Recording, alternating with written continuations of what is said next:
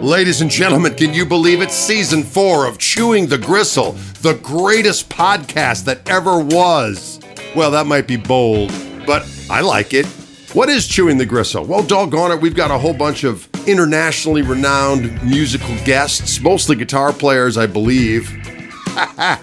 Not that other people who play other instruments aren't musicians as well. We're a little biased towards the six-stringed variety around here. Brought to you by our friends at Wildwood Guitars of Louisville, Colorado, where, of course, I've been doing videos for over 10 years. They have so many guitars that'll tempt your mind, body, and soul. You better be careful. And our friends at Fishman Transducers, bringing you state-of-the-art accoutrements for amplifying your acoustic instruments to sound the best they possibly can, doggone it. And let's face it, their Fluence guitar pickups, especially those with the Grisseltone moniker, are ass-kicking. Let's get to it. Season 4, Chewing the Gristle, we ride. This week, ladies and gentlemen, on Chewing the Gristle, the long-anticipated chat with my buddy Jimmy Herring, an astonishing axeman of the highest order. Of course, he's currently with Widespread Panic. I saw him in the Allman Brothers, Jazz is Dead, The Grateful Dead. He's got his own records. What a cool cat. This week, ladies and gentlemen, Jimmy Herring.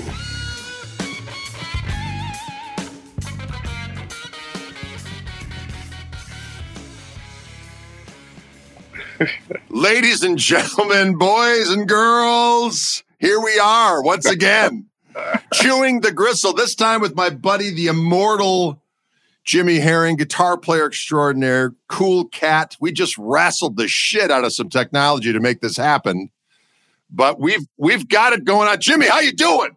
I'm better now. I can see you. Man.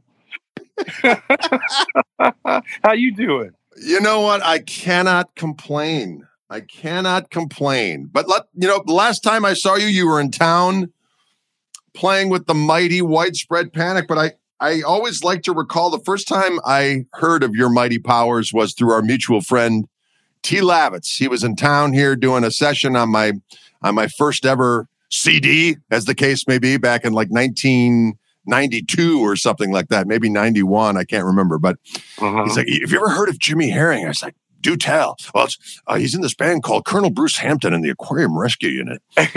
And I remember hearing, I think I heard Mirrors of Embarrassment first. And I just was like, what the hell's going on here? Because to me, you encapsulated so many of the things that I just loved in terms of, you know, there was the element of the Steve Morse thing, but it was still your own thing. But the outside playing kind of reminded me a little of Scott Henderson, just in terms of how I was trying to compare things. Not that I'm attaching those things to you, which is what it reminded me of.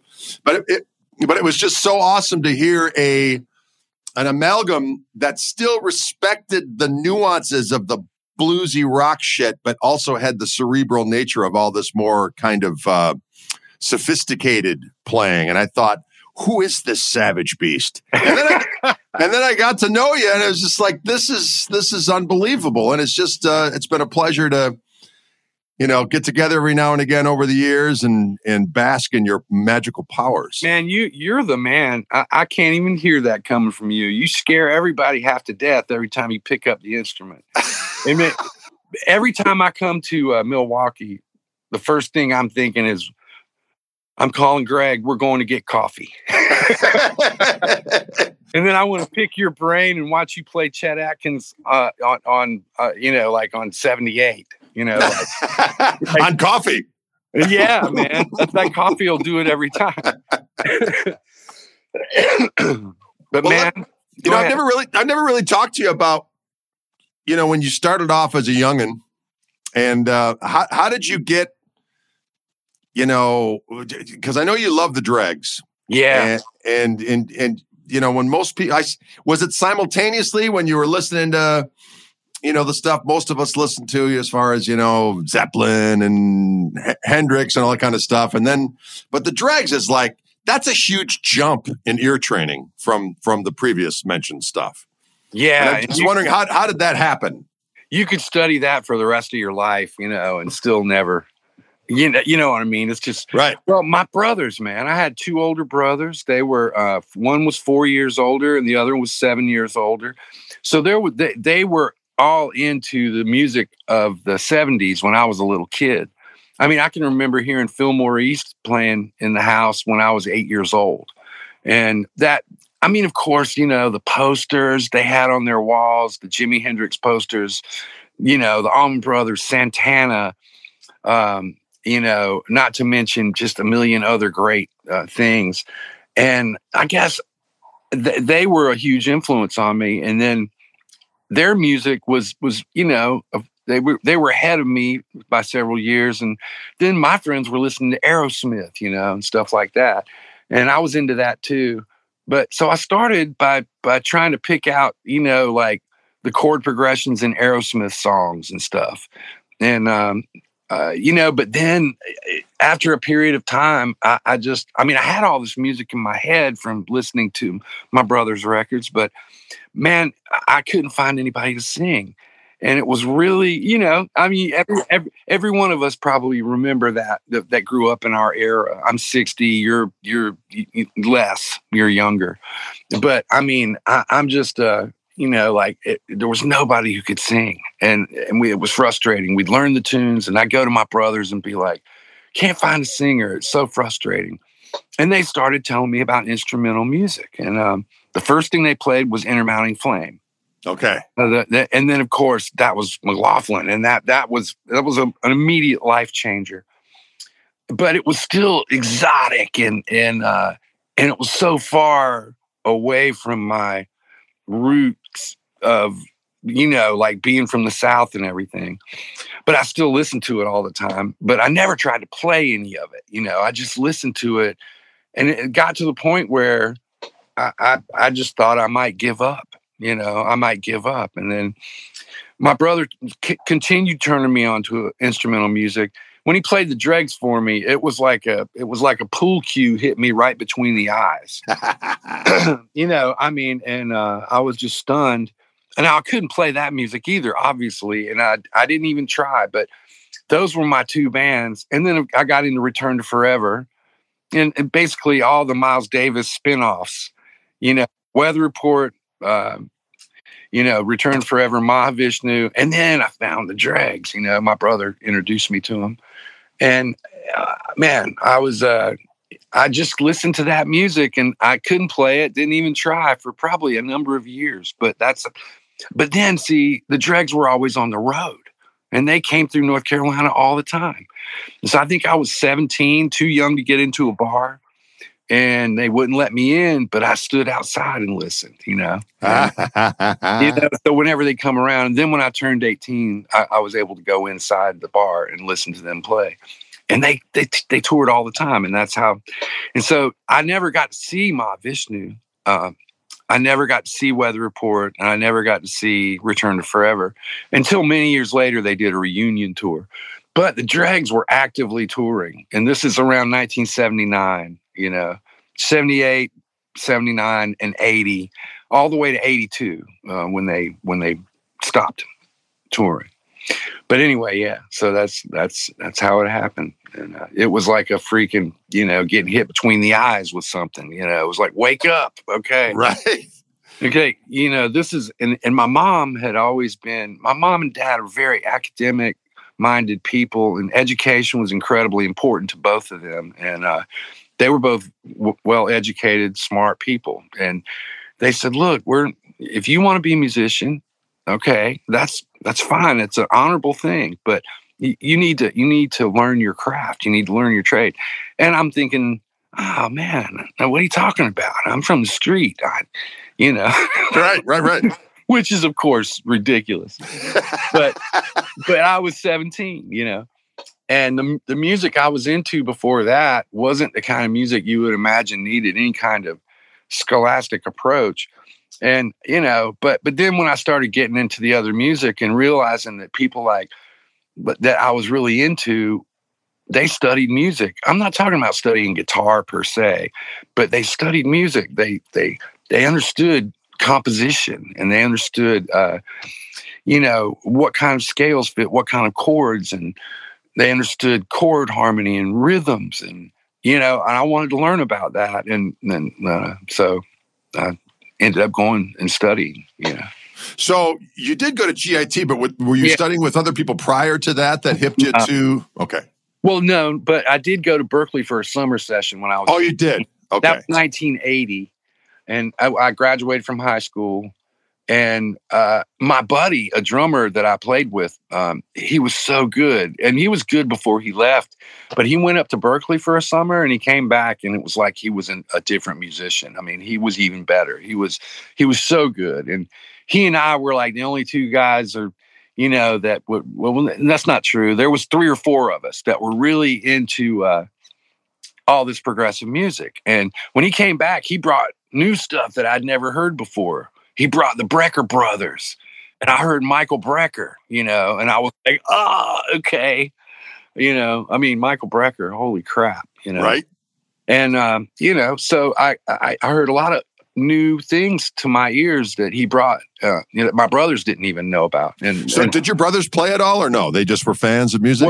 Well, the oldest brother didn't play, but he was super intellectual listener, like he had a massive record collection, and he was really diverse as a listener. He loved everything from Coltrane to Frank Zappa to Allman Brothers to all the classic rock of the time. It just seemed like back then everything was good. Right. You know what I mean? It's like if it got on vinyl and it got to your stereo or you heard it on the radio, it had to be pretty damn good at that time. And there were standards, you know what I'm saying? Oh, absolutely. Absolutely. Anyway, I was enamored, And so after you went to the Berklee session, you came back home. Did you go to GIT like right after high school? No, I waited another 2 years. I came back from Boston. The question was, did I want to go to Berklee? That's what the whole summer session thing was all about. Like you go there to be evaluated and see if you're able to get accepted into the school. Great school, obviously. But, me being from where I was from and the things I was interested in, it just didn't seem like the place for me at that time in my life. Now I kind of look back on it and wish I had gone ahead and gone through the whole program. Was it more of a traditional jazz approach at that time? Is that kind of what turned you off, or? I don't want to say it turned me off. It's just that I didn't feel like I was up to I got accepted into the school, but the stuff I wanted to do was still solid body guitars and loud amps and stuff. And at the time, like you said, now Berklee ended up changing later, but at that time in 1980, it did seem like it was mostly a, like traditional jazz approach, which I absolutely love. But I also know myself, and I know I just don't know if I even possess what it takes to be a real jazz guitar player. I just don't know if I have the have it that in me. Try to be honest with myself, and and I did know that what I really loved was, rock and roll. Rock and roll gives me a chance to breathe and not have to be like so. It's not so demanding the whole time. You get a chance to. It was natural to me. That part was natural to me. But the stuff I was drawn to listening wise, it made me have to sit and practice a lot. It's interesting you should mention the, what was always fascinating to me about jazz per se is that I didn't really end up listening to a bunch of jazz when I was a kid. There were jazz-ish things that I liked, George Benson and Grant Green and stuff like that. But when it came to like the standards that everyone kind of had to learn, it's like, let's learn Autumn Leaves and let's learn All the Things You Are and Satin Doll. It's like, I don't give a shit about these songs. At the time I just didn't. I wanted a backbeat and I was more into the tone and vibrato and all that other kind of stuff. And then on top of that, you get this kind of, not exactly endearing attitude from, some of the jazz educators at the time who were who construed rock and roll as anything from like ABBA to Frank Zappa. To them, it was all the same shit. You know what I mean? That loud rock and roll shit, they would say, right?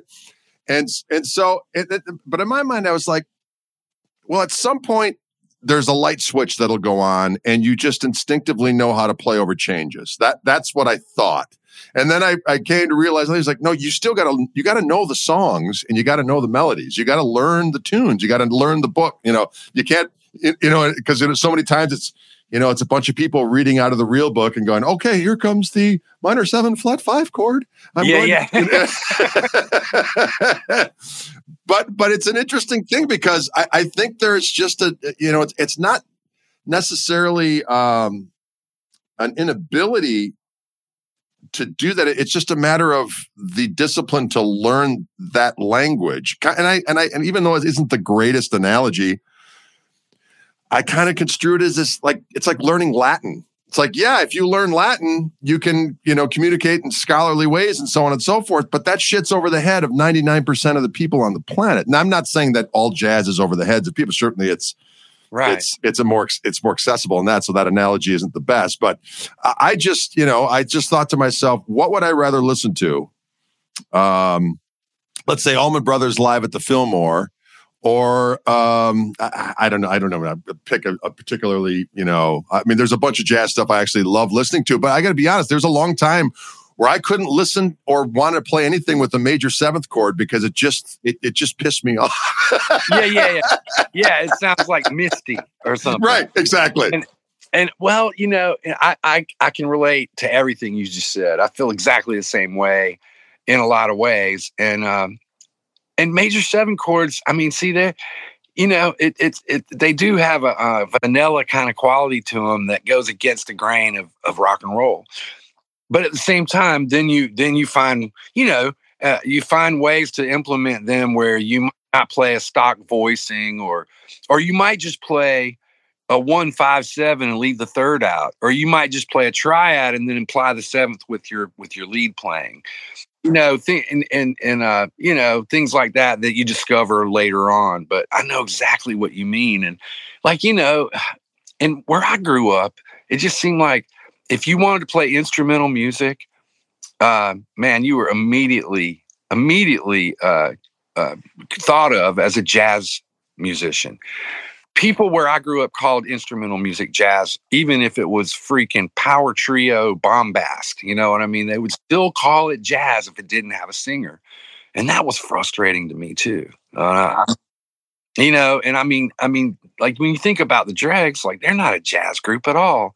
They're more, I mean, yes, they draw from jazz. Jazz is an element in their stew, but really more than anything, this is the way I think about it anyway. Like, when you listen to Mahavishnu, you're hearing like incredible like Indian rhythms, blended with jazz harmony, or what we think of as jazz harmony, because they're, it's more than just 1-3-5. You've got 7s, 9s, 13s, 11s, And John is obviously a brilliant composer, and he figured out a way to unite Indian rhythms with jazz harmony. Okay, so you can hear that type of fusion is coming from those two places, and other stuff too. Obviously, rock and roll is in there too. But then when you hear the Dregs, it's more like if you blended, I don't know, Jeff Beck and Jimmy Page, or like Led Zeppelin with Bach or Mozart. Right. Right. It's coming more from a classical place than it is from a jazz place. And I couldn't understand why people couldn't hear that. I'm like, wait a minute, how can you compare? Because you'd ultimately go see these shows, right? And then you go in the bathroom and you're in there to take a leak and wash your hands, and you hear these guys comparing. They're good. They always want to compare guitar players. I mean, I remember seeing Alan Holdsworth, his Road Games tour. One of my absolute favorite, the greatest modern improviser, I think, of all time, on any instrument. I think he's got to be in there when you talk about the greatest modern improvisers. He's got to be in that. On that list. I agree. That includes Coltrane, on any instrument, but he's coming from a way more harmonically adventurous place than, say, the Dregs, or Steve's solo stuff. And people would be in there comparing Alan Holdsworth to Steve Morse. And I'm like, wow. And I never got involved in the conversation because it would have been like trying to discuss politics with people. Right. It's like, okay, well, you can make your points, but then it's going to get, they get in an argument about it. And it's so ridiculous. Anyway, to me, it's like apples and oranges, but I like both apples and oranges. And so right, exactly. I was drawn to both of them, but in my mind, I thought of how different they were by looking at it like, well, I love Coltrane. I love Charlie Parker, but I also love, Mozart, or Beethoven or Bach, you know what I mean? To me, all of it's, I love hearing how Steve blended classical music with rock and roll. I just think it's so unique. Sure, other people have done it, but not like the way that he did it, No, I mean, you I know you just had that opportunity to play with Steve and how he sent you the parts. Because T used to say that's what he would do when they were learning the songs. It's like he would send them tapes of here's your part. Yeah. And if you had to try to pick it off the record, it's like it's difficult. It's difficult because of the mix and the way you can't. Sure, you can hear melodies, and some of them are so fast. It's really right. Exactly. It's hard. Yeah. Yeah. And there's two people playing the melody most of the time, whether it be a keyboard and a guitar or a keyboard and a violin or a violin and guitar. That's the other thing that's very classical in Steve's compositions and his arrangements is that he thinks like a symphonic composer, right. Or conductor. Like he's an arranging master. And he did all this before he was 30 years old. It's just, he continues to be brilliant, of course. But when somebody's that brilliant, when they're 24, 25 years old, his vision was complete before he wasn't even 25 yet. He already had a complete vision of what he wanted to do as a composer. But I did get that opportunity and he did do it like T said. He sent me snippets of the song, right. the actual song that they invited me to play. Well, one was the song I'd played with him before that was maybe the easiest Dregs tune in the catalog, Refried Funky Chicken. And then and all Dregs tunes have something. They have something in there that's very difficult physically to play. It's even the simplest ones have something that's like, oh shit, here comes bar 64. Oh no. Right. Exactly. I practiced it 1,000 times, but can I actually do it? I don't know. But this song called The Hereafter it's a very beautiful classical type piece. And, it was always one of my top 5 favorite Dregs tunes, but I never ever imagined trying to play it. I was influenced by it, and I even wrote things that I lifted from learning and being around his music for all those years. But to try to play that piece, oh my God, I didn't think it was possible. And it really wasn't possible without his sending me snippets with him playing guitar by himself where I could actually hear what he was doing. I just remember that solo of his at the end of that tune. Yeah, exactly. That. Yeah, it's awesome. That was my favorite part. I know. I think a lot of us it was our favorite part. But the actual song, when you listen to it, you hear the bass line and you hear these beautiful violin melodies and then you think, okay, well, I can learn that violin melody. Da, da, da, da, da, da, da. Okay, I can do that. But wait a minute, he's doing the bass part too. Oh, wait a minute, he's got parts in the middle that are moving in contrary motion at the same time he's playing the bass line and the melody and see, that's what makes him who he is. And that's Steve could go play Dregs music. He could do a whole concert of Dregs music by himself. And you know how a great singer-songwriter sits down, like a John Lennon, will sit down and play a song, and it's all there. Right. Yeah. even if like I got on this thing recently where I wanted to hear the piano part of Sexy Sadie, the great Beatles song off of White Album. I was thinking of someday covering that song, but instrumentally, you know. And I wanted to know more about that piano part. And so I was trying to find the piano part isolated. And it took me to some site where you could listen to almost any Beatles song and you could hear the piano isolated from the rest of the track. And you could hear the guitar isolated. You could hear the vocal isolated. And I was in my chair for like 6 hours without moving, just listening to different Beatles songs. But my point is like, when you listen to a great song by a great composer, writer, you know, singer, songwriter, you know, they play the song by themselves, even without the drums, even without the bass, even without the other stuff, the song is still there. And Dregs music has that. Like if you were to hear Steve sit down and play that song, The Hereafter, by himself, everything is still there. Like all these incredible parts, they're all there, but he's playing them all at the same time.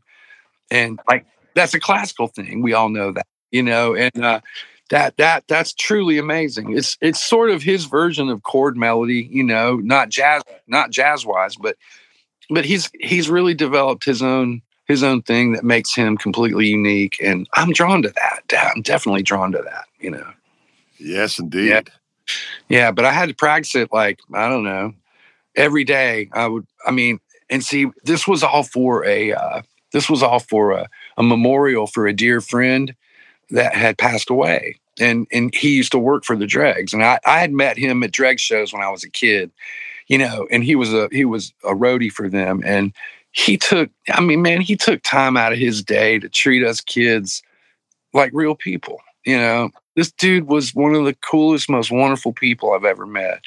And when he passed, that's when, you know, I got the phone call about playing with the Dregs at his memorial. And so it was very bittersweet and very touching. And but it got canceled maybe 3 different times. It not canceled, postponed because of the pandemic.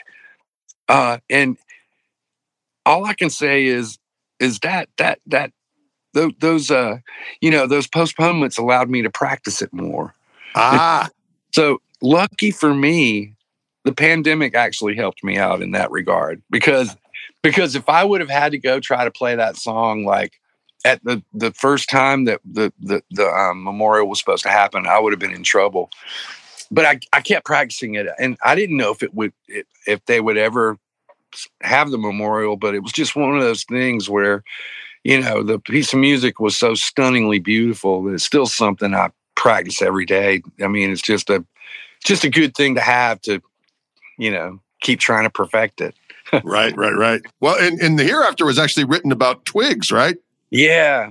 Who was Scoot's older brother, correct? That's correct. Yeah, that's right. Yeah. And that song, I mean, man, that came out on Dregs of the Earth. What year was that? Was that 1980? Yeah, I think so. I think that's my favorite. I mean, not that there has to be a favorite, but if I had to pick a favorite, that would be the one as far as the Dregs library is concerned. Yeah, that's definitely one of the great. That's the I think that's the 4th album. I mean, you got Free Fall, and then you got Night of the Living Dregs, What If, yep. And then, yeah, Dregs of the Earth. And I mean, like those were the early Dregs albums that, you know, I mean, man, I think that that album was the first one Steve produced. Got it. Because the other 3 were produced by Ken Scott, of, you know, the Ken Scott, you know, the famous producer, the famous engineer that worked with the Beatles. And then later, of course, he did many other big things. But I don't know if he did all 3 of those albums, but he did at least 2 of them, you know. And then Steve took over production on the 4th album. And, you know, I mean, man, his vision is, he sees the whole thing, man, you know. Yeah, it's pretty Well, let's talk a little bit about when, you know, I would say, if you would probably agree with this, your big formative thing in your career was playing with Colonel Bruce, as far as... Yeah, absolutely. Yeah. kind of putting everything together, and then just everything branched out from there. So how did that all transpire? How did you hook up with Oteil and Jeff Sipe and Matt Mundy and the gang? Okay, well, I came to Atlanta in '86, and I came here not knowing, thinking, I don't know how long I'll be here. The city might chew me up and spit me out. But I met Jeff Sipe real early on. I saw him play. In fact, Scott Henderson had come to town to do a clinic or a seminar. And I was friends with this guy who was starting the school called Atlanta Institute of Music. His name is Steve Friedman. Steve tells me Scott's coming. And I'm like, well, hell, I have to go see Scott. I mean, but Scott didn't bring anybody with him. He just played with some local guys that Steve found to get to play with Scott. And man, the guys they got were so good. I mean, they were so good. And one of them was Jeff Sipe. And Jeff Sipe literally just took my head off. I mean, he was so great, man. I mean, and his playfulness and his sense of humor was all in his music, and I was just blown away by him. And so I approached him after the performance and just said, man, my name's Jimmy. I'm new in town. I just got here 2 days ago. I said, man, you are amazing. What a great performance. And I would love to play with you sometime. And Jeff is like, oh, what are you doing tomorrow? Excuse me. I've been fighting this cold. That's all right.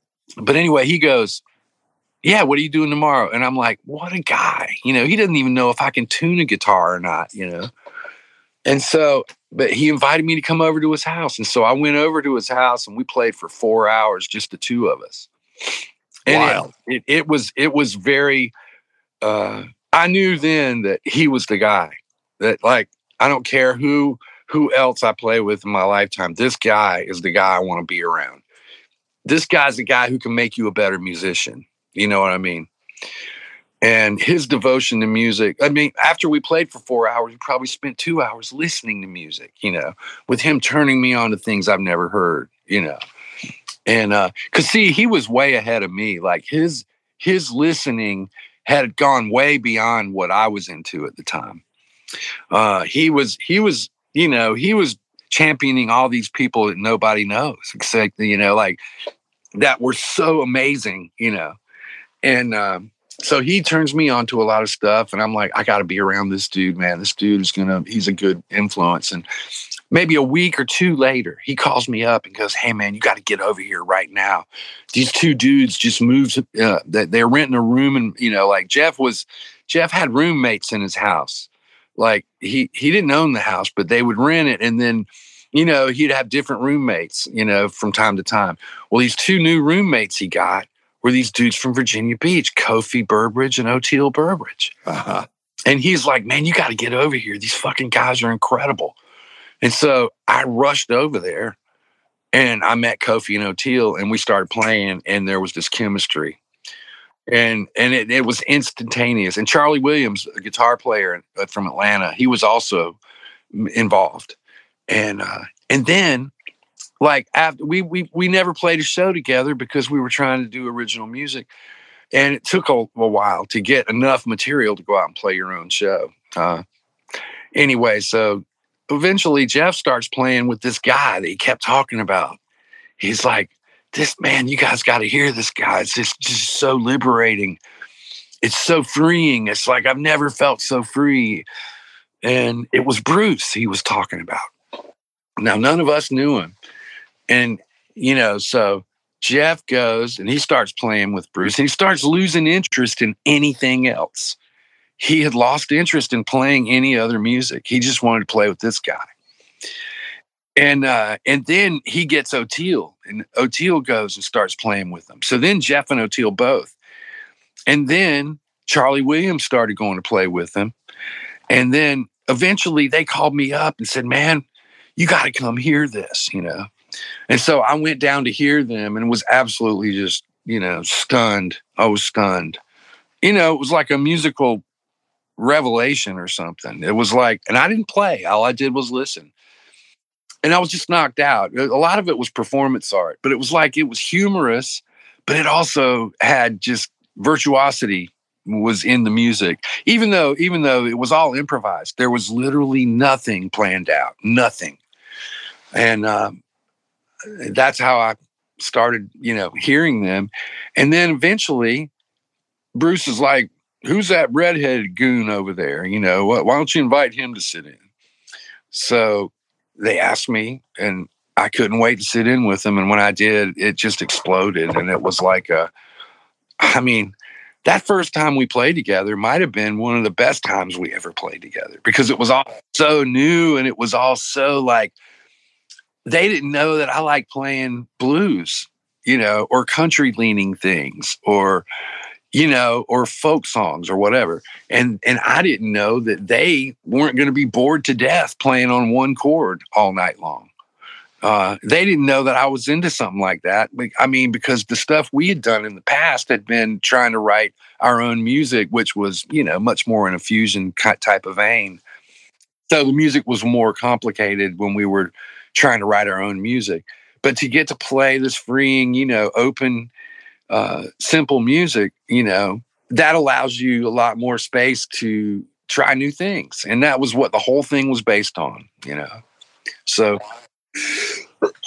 yeah. And then one night we're playing at the 5 Points Pub, and there was this guy out in the audience, Jeff Mosier, the great banjo player here in Atlanta. He was a part of the band too.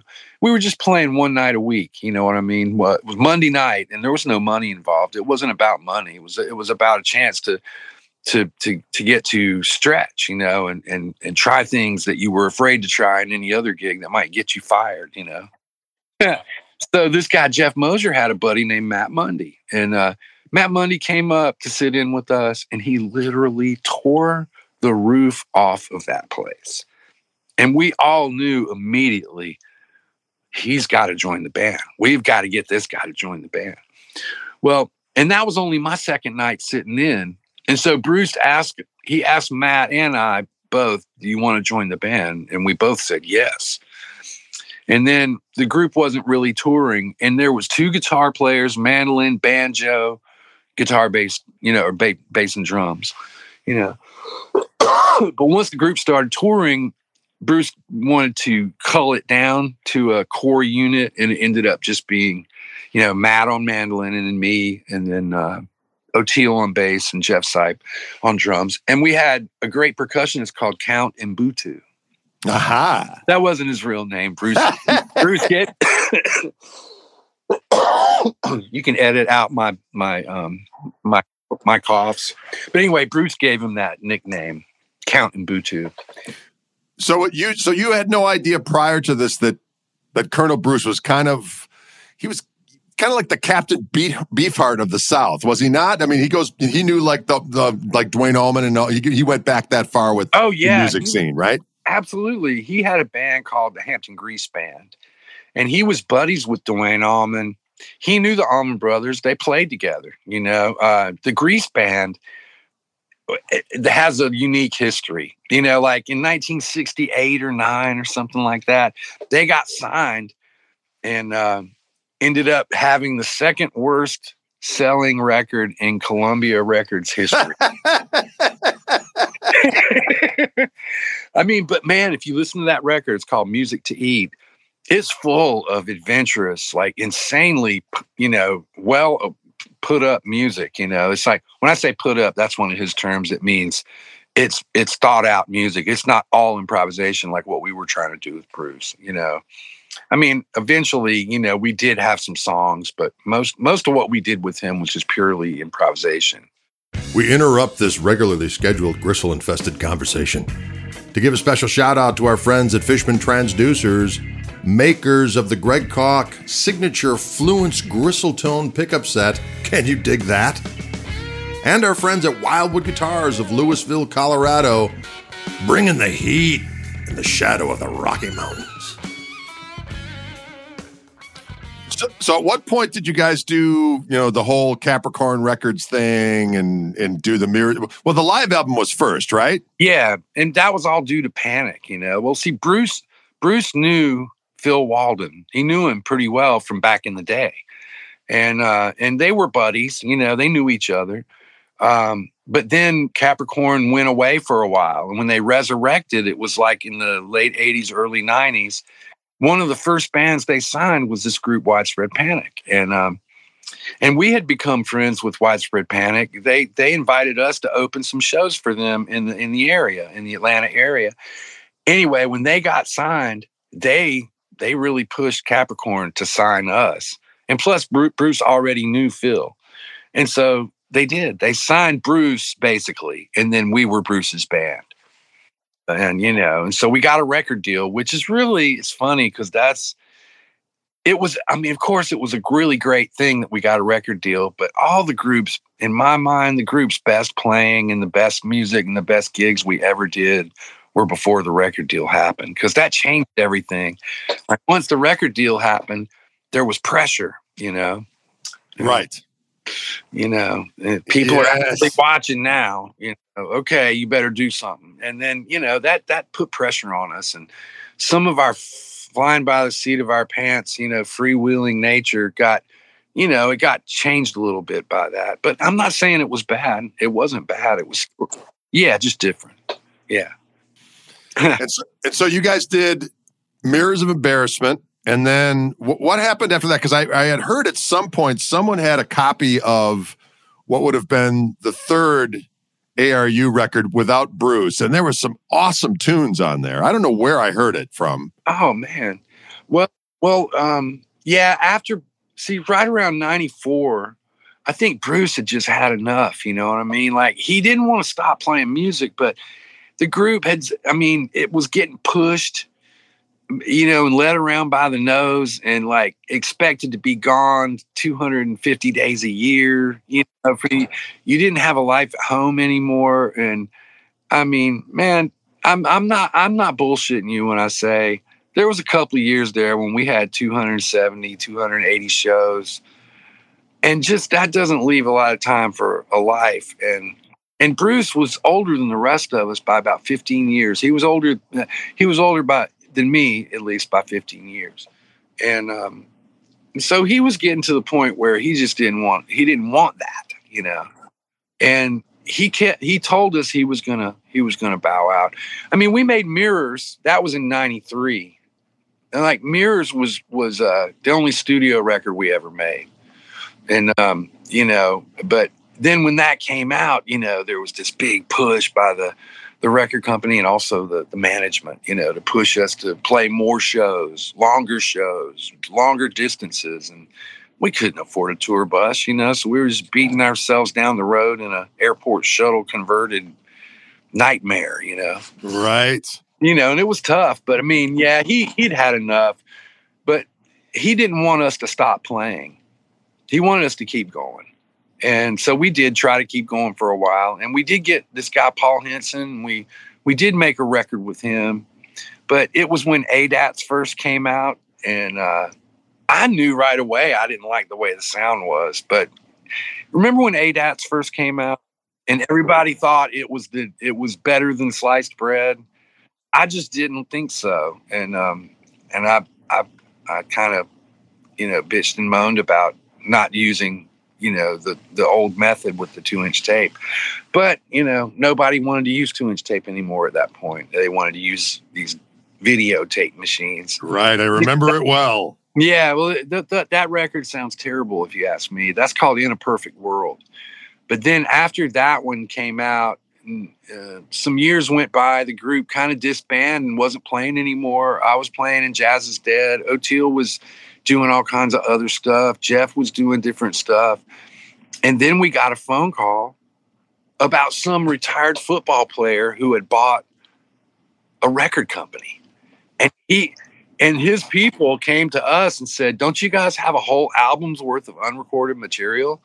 And we were like, "Well, yeah, we do." But the group couldn't play anymore because it was we couldn't afford to go play gigs. It was, you know, it fell apart. And then the guy said, "Well, look, we're going to pay for this record if you'll record it." So we did. And Jeff had left the group. He didn't really care for the musical direction that that material was going in. So yeah, we got Sean O'Rourke on drums, and we went in there and made that record pretty quick. We made it pretty fast. That one was called The Calling, and that's probably the one you were referring to. Okay, got it. You know, when you talked about the album that came out after Bruce was not there. And that one, I mean, I don't even know if that ever got an official release. I think a friend of mine bought the masters from the defunct record company that the retired football player owned. I think my friend bought the masters from him and then released it. You know. Well, when you were doing like from the first live record that you guys did, or the live record, I remember just trying to figure out some of those, like in Time Is Free, and you're unleashing some delicious half tone or half step, whole step salvos of doom and destruction. And I was like, what kind of gear is he using? So was that like a Strat with humbuckers and your JMP Marshalls at the time, right? No, that was a Red Knob Twin. Actually. You know, you remember those? They call it a Evil Twin. Yep. I mean, I don't have it anymore. I traded two of those, and I traded everything I had to get this 73 Marshall stack that I ended up with. But that record that's the Evil Twin, the Red Knob Twin. It had Celestion speakers in it. You know? Did you use anything to enhance the dirt, or was it just the amp? No, it was just the amp. That was I like those amps. I had one of those, and it sounded great. You know, it's a pretty damn good lead channel. I mean, it had, like, most Twins don't have, you know, two channels where you can. I mean, they do, but they don't have a gain channel. You know, they're not channel switching amps in general. I mean, I prefer the old Twins, and then use an overdrive pedal, because then you get more organic tones that way. But yeah, this amp had a dedicated lead channel, and you could switch over to a dedicated clean channel. But yeah, it was a pretty damn good amp. I mean, I got to say, people ask me about that all the time. Like, what amp were you playing? I was like, that was a Red Knob Twin. Yeah. Yeah. And the second album was too. The Mirrors of Embarrassment was the same amp. Couldn't afford anything else. Well, you know, old Robin Ford, that was his, you know, amp at the time that he liked to use. Right? I did not know that. And my buddy Dave Rogers, who owns Dave's Guitar Shop up in La Crosse, Wisconsin, has that amazing collection of guitars and so on and so forth. Is that the place you just took me? No. That's this place is up in La Crosse. La Crosse is about 3 hours away from from Milwaukee. And but he has this blues band he plays with up there, and they did a show with us at this little theater up there, and he played the Red Knob Twin, and he had two D series JBLs in that amp, and he ran it on half power, and it sounded freaking awesome. Yeah, I guarantee you it did, man. I love JBLs, man. I really never owned any real ones because I couldn't afford it back when, you know, they were still making them. Right. And but man, I found a guy that recones them down in Gray, Georgia. His name is Glenn. Glenn Harrell, and this guy does recones on these old JBLs. And listen, I know that JBL kits to recone these speakers are not available anymore, and I don't know what this guy does, but all I know is they sound better than. I mean, they sound regal. You know what I mean? They just have a real deep, clear, like authoritative thing. And yeah, and now that's pretty much all I've been using for a while now is his recones of JBLs. They sound glorious. They do. I mean, I don't know how they compare to the originals. I bought a Twin off Craigslist a few years back. I mean, 10 years ago. And it had two original cone JBLs in it.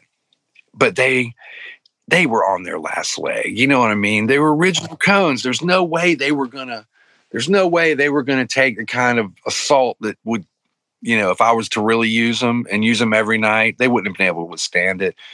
So I just made the decision to go ahead. I know I could have sold them and probably made a lot of money on them, but instead I just got them reconed as well. First, I listened to this guy's recones. You know, I went down to his shop, and I called him on the phone. He said, "Yeah, come on down. Just bring your favorite guitar. I got everything else."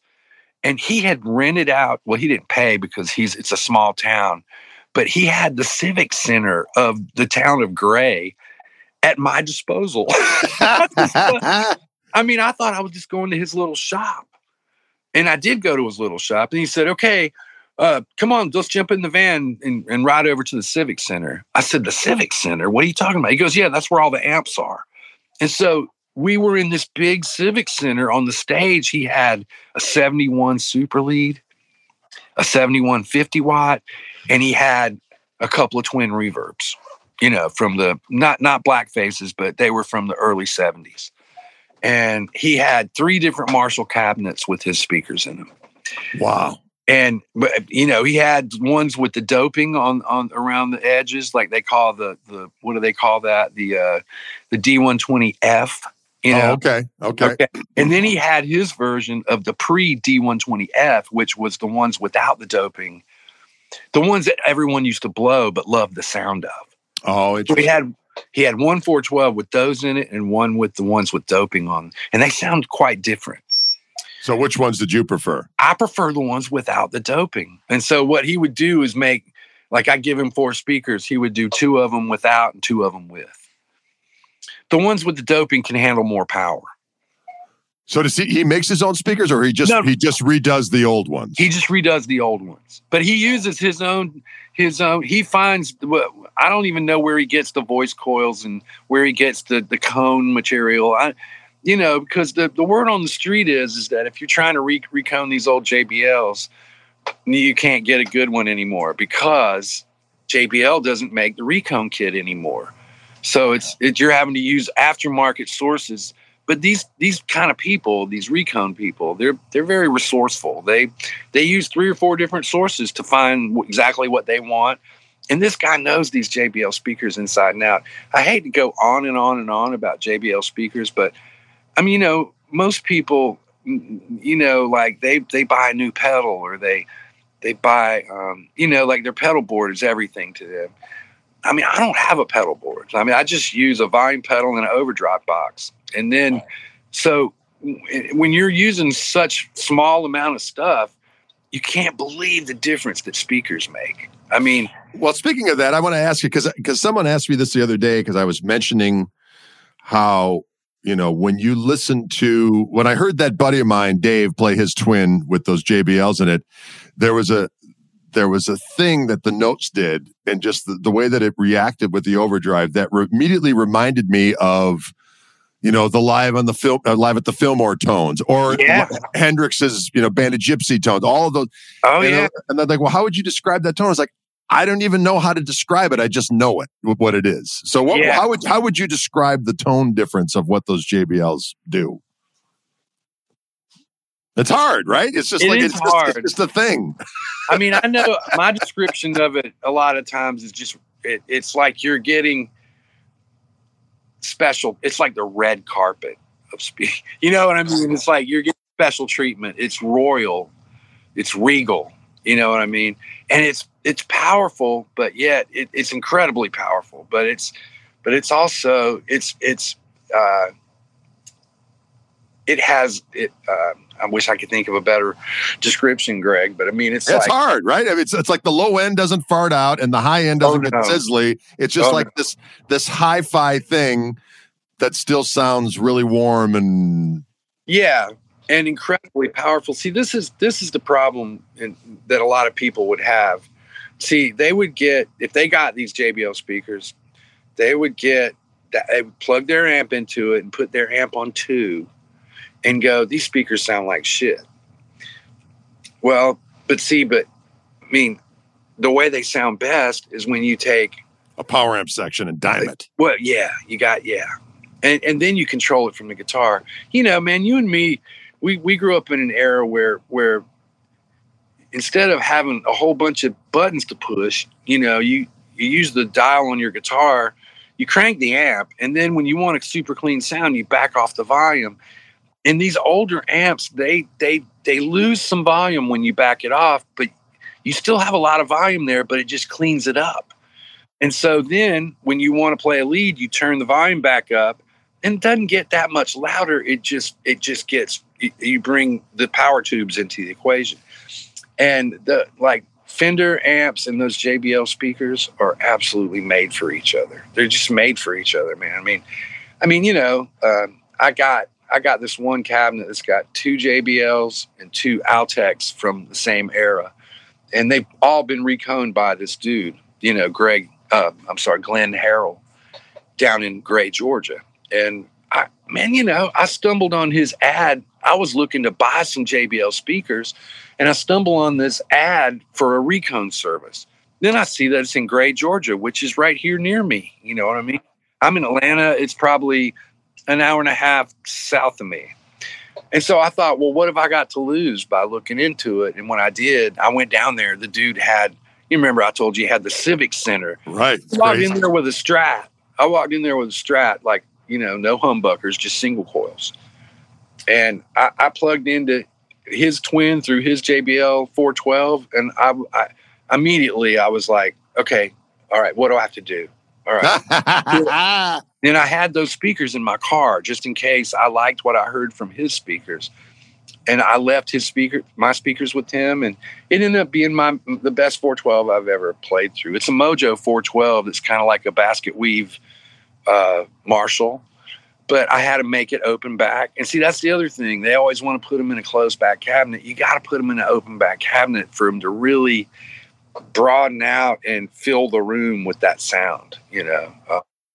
And yeah, they don't fart out in the low end. And there's a little bit of a learning curve of playing with speakers that are that truthful. That would be a good word to describe. Oh, there you go. Yeah. They're truthful, man. You can't hide. You can't.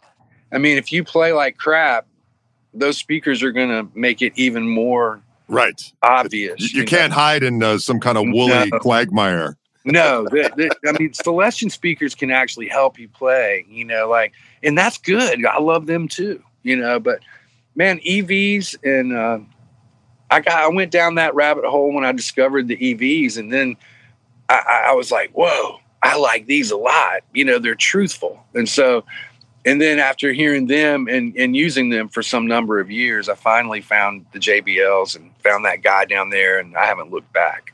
And I still love my Tone Tubbies. I mean, they're still fantastic. I still use them too. But I mean, when it comes to that really truthful, regal sound, I mean, man, I can't. I mean, and people always go, "Oh, they don't sound that good with overdrive." You know, you've heard. You know, they have those chrome dust covers. Oh, you know, Garcia used them, and so did Dickie Betts, and so did Hendrix. Like, you hear the intro to "Hey Joe" on that record, you know that's JBLs. That's the sound of JBLs. And you know, and then there's, you know, I'm sure there's other things. Did Band of Gypsies, you said? Is that what you were using then? Yeah. I mean, they're just they just have a really unique, wonderful thing to them. I haven't looked back since then. It just seems like the Fender amps that I like, you know, Twins from the mid '60s, Bassmans from the from the earlier '60s, and Super Reverbs from the mid '60s. It just seems like they're just made for those. Like, so your rig now is you like supers that you've turned into heads with a 412 bottom, correct? I do that sometimes, yeah. I do have a 412 bottom that has 4 JBLs in it, and they're wired, you know, they're 8 ohm speakers that are wired to 2 ohms. And then you put the super through that. But also the super sounds really good through 10s, you know, what it was designed for. But but man, I mean, you know, if you hear it through the 12s, you're like, oh, it's right. Pretty amazing. Yeah.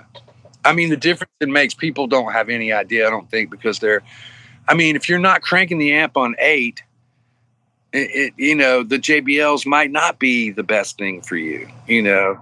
But let me ask you just a kind of geeky tech question. So if you have to do like a throw and go, sit in with somebody, someone says, "Hey, Jimmy, I want you to come down and sit in, and we'll have a couple of backline amps for you." Now, I know that's not a situation you'd normally like to find yourself in. You're going to want to have your own rig, but let's just say it's happening, right? Right. Would you be more apt to bring some kind of an overdrive pedal along because you have no idea how that amp's going to sound turned up all the way, or are you just going to risk it and turn the amp up? No. I mean, I use the overdrive box even when I turn the amp up all the way.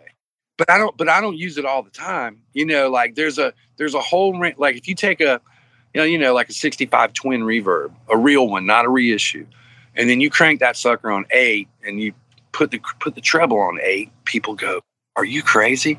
Well, you know, if you disconnect the tremolo circuit from the amp and you pull the V1 tube out that powers channel 1, not the vibrato channel. The vibrato channel tube stays. Well, see, those two small mods, along with putting the amp on 8, they make a twin sound like a giant super reverb. Uh-huh. But if you still have an overdrive box and then you're using the volume control on the guitar to vary, you know, how hard you're hitting it, like when you have that overdrive box on, and then, or if you use a volume pedal like I do, if you back off on the volume pedal, you still have all these usable sounds within the range of the volume pedal being way back, even though the overdrive is on. Sure. It's a different sound than it would be if you didn't have it on, you know. And then there's all these sounds within that range of that volume pedal with that overdrive on. And if you turn it off, there's all these sounds within the range up. So just between those two items being on or off and having a volume pedal or using the knob on your guitar, and having really good speakers and good tubes, good glass, you know. I mean, that to me is way more important than any pedal. But yeah, to answer your question, I would take an overdrive pedal with me. And I know that the people will want to know, what is your current overdrive du jour? Man, it's been the same for so many years. It's a Hughes and Kettner Tube Factor. I mean, I've been through, like, me and my friends like that sit around and, you know, talk about tone and, you know, like the guys that I work with, like Joel Byron, Rush Anderson, these are guys like, you know, I really value their opinions, and they'll always call me up and go, "Okay, I got it. I got the new overdrive pedal. I got the one that's going to beat the Hughes and Kettner. I got the one that's going to put the Hughes and Kettner on the shelf." That's what they all say, right? And I'm like, well, I'll believe it when I hear it, right? So we'll go up to, there's a rehearsal studio in town called Crossover. My buddy Rush used to work there, and he would when business was slow, when we had the permission of the owners and everything, Rush would be having to work there all night long. He would be there till 4 a.m, even if nobody was there. And if nobody was there, he would call me up, and I would come down there, and I would bring, I don't know, a shit ton of equipment in the back of my truck. And we would go through everything. And we would A/B, you know, his new flavor of the month overdrive against the Hughes and Kettner. And without fail, the Hughes and Kettner beat it every time. And I mean, you know, but this is only for me I'm talking about. It's not for everybody. I got you. But see, and those are the people that know that pedal. The pedal has some quirks that are not good. You know, like it has 2 channels. It has the green channel, which if you don't have an amp cranked up and you just cut on that clean channel, it doesn't seem like it's that much gain.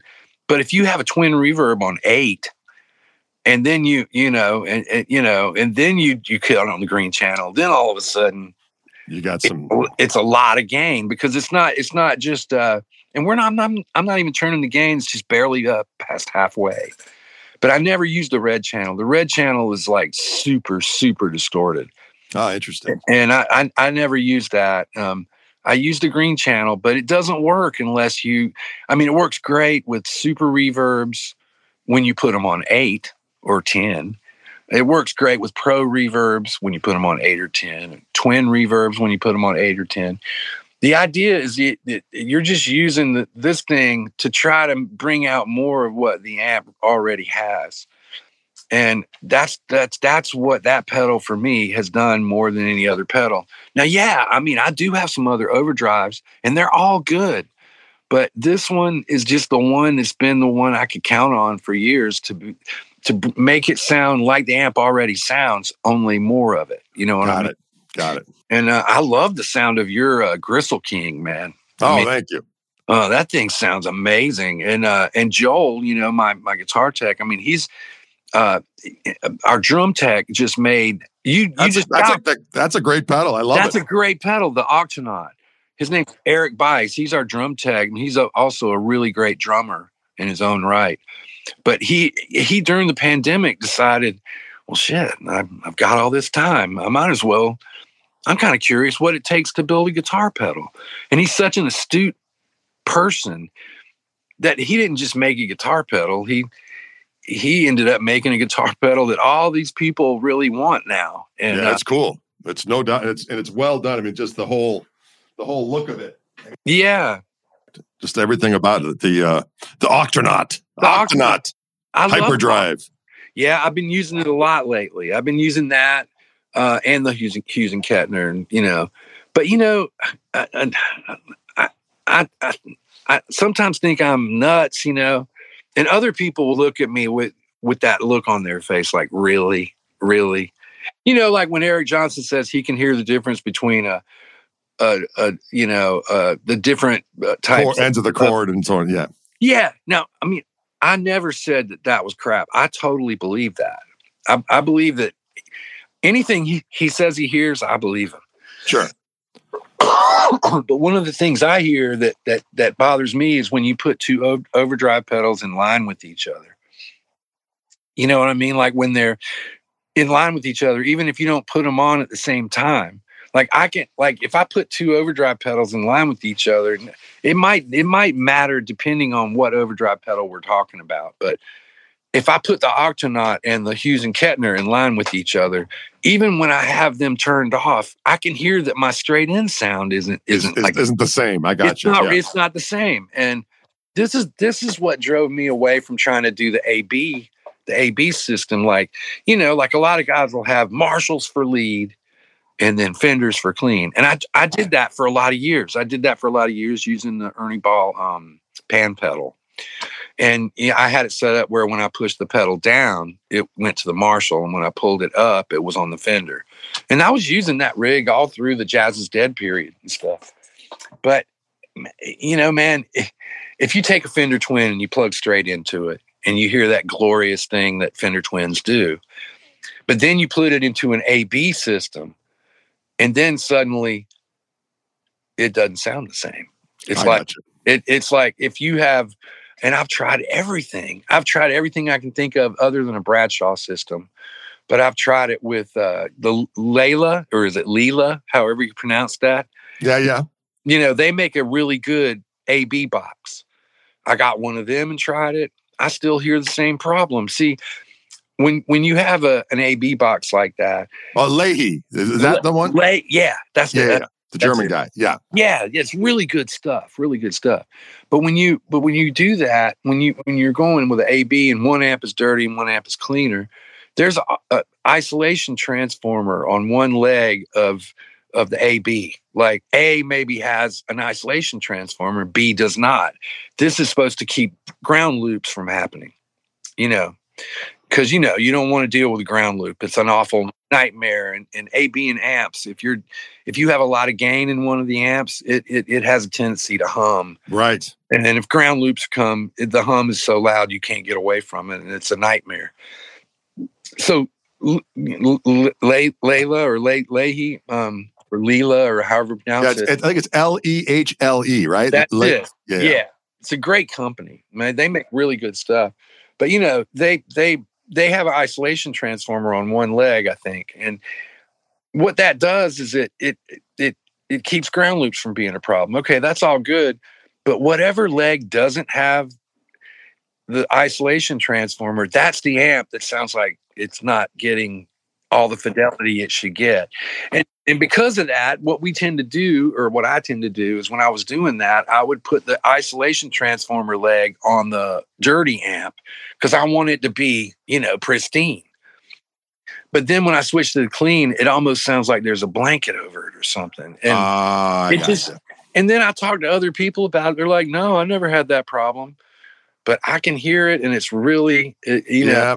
And then I put these ideas to my people who I really entrust their opinion. And after I point it out to them, they hear it too, and so I'm not crazy. I just, so this is what led me to the current rig I've been using for years, which is, it's just basically a Fender type amp or a Marshall type amp. and you crank it, and then that's it. And that you got an overdrive box and then I usually get a line out box from someone like John Suhr. Oh yeah. Or some of these guys that I work with, they reverse engineered that pedal and turned it in, and used better components, and they made me my own line out box. but then that allows you to be able to have like a line out to go into a digital reverb, and right. Then you can bring the reverb's returns to a separate power amp through a separate set of speakers. And that allows you to have that wet dry rig, which I haven't used it any other way for a long time. It's pretty, it comes with its own set of caveats though. Because you have to trust the sound guy, Right. Which is always a dicey prospect. It can be. You're right. I'm pretty lucky because we have the same sound guy, with our band. But when I go out, and play smaller stuff, yeah. I remember we did Austin City Limits one time with Panic, and they sent me something to listen to after the mixing session. And I'm like, what the hell, man? You guys didn't even use the second part of my rig. They only had the dry part on there. And when I called back, luckily JB was still in the control room. And I said, man, can you ask him to turn on the second half of my rig? And when they did, of course, it got a lot better, But they didn't know. They didn't even freaking notice it. And it was the most butt ugly, dry and in your face, ugly guitar sound. Some people really like that sound. And for some things I do, but I'm a reverb junkie. Yes, a little bit of that reverb. I use too much reverb, but the guy out front can use as much as he wants. If you have it going through a separate source like that, that's just the way I like to do it. I think it makes it a lot more 3D. It brings to it that Van Halen 1 kind of thing. Right. Right.